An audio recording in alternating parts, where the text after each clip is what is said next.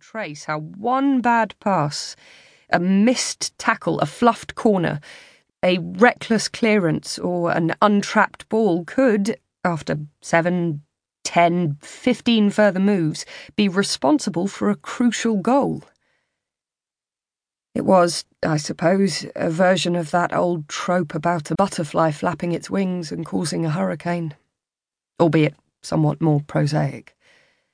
But I got the drift. The most insignificant event can have momentous consequences down the line.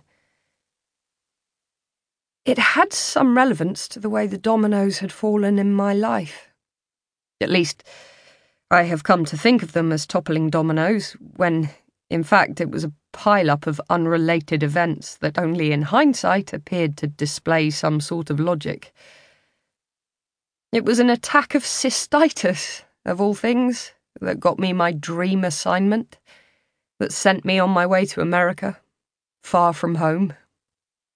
It was everyday female biology that brought my daughter back from her friend's house that day. And it was a can of baked beans that killed my husband. Ocean spray giveth, Heinz taketh away.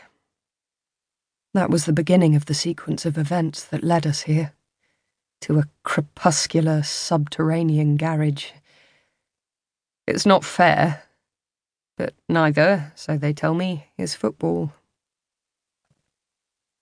I can hear voices now, echoing down the enormous lift shaft that will bring the men to us.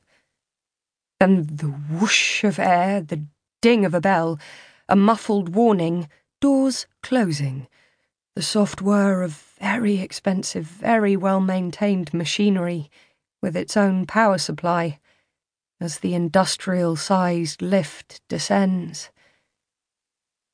They are coming. Chapter 2. 20 months earlier. Like most people on the circuit, the ad hoc and often fractious fellowship of personal protection officers worldwide, I am very good at packing. I take a modular approach, with the commonest essentials already encased in plastic sleeves in my wardrobe to be laid into the suitcase in the appropriate order. And there is always a ready-to-go pack, too, filled with the tools of my trade.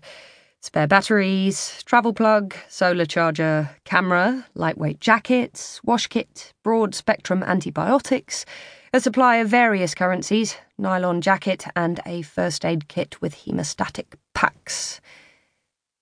This time, though, the packing seemed to be getting away from me. When I had first tossed the to-me suitcase on the bed and unzipped it, the inside had seemed cavernous. Now, after placing in the jeans, day and evening dresses, and the one-piece Chloe jumpsuit, what Paul called my Mission Impossible to Get Into outfit, it seemed to be imploding, like something out of Stephen Hawking's imagination. The black hole of the interior was definitely shrinking. "I'm going to need a bigger suitcase," I shouted, looking at the pile of clothes still on the bed. I don't usually bother with hold luggage when I'm flying and working, but at least 2 of the travelling party were putting suitcases in the belly of the beast, and that removed any advantage of carry-on. "What have you got?" I turned to look at Paul, my husband, who was pulling on a waxed cotton jacket over a shirt and jeans. "What's this? Dress down Tuesday?" I asked. He shrugged and smiled, his eyes crinkling. On me, those lines just looked like age. On him, they looked cute. He was more than 10 years older than me. He could see the forces of 50 massing on the hills for an attack, and his hair was now evenly balanced between dark and grey, but I couldn't help feeling that, by some freak of nature, I was busy catching up with him.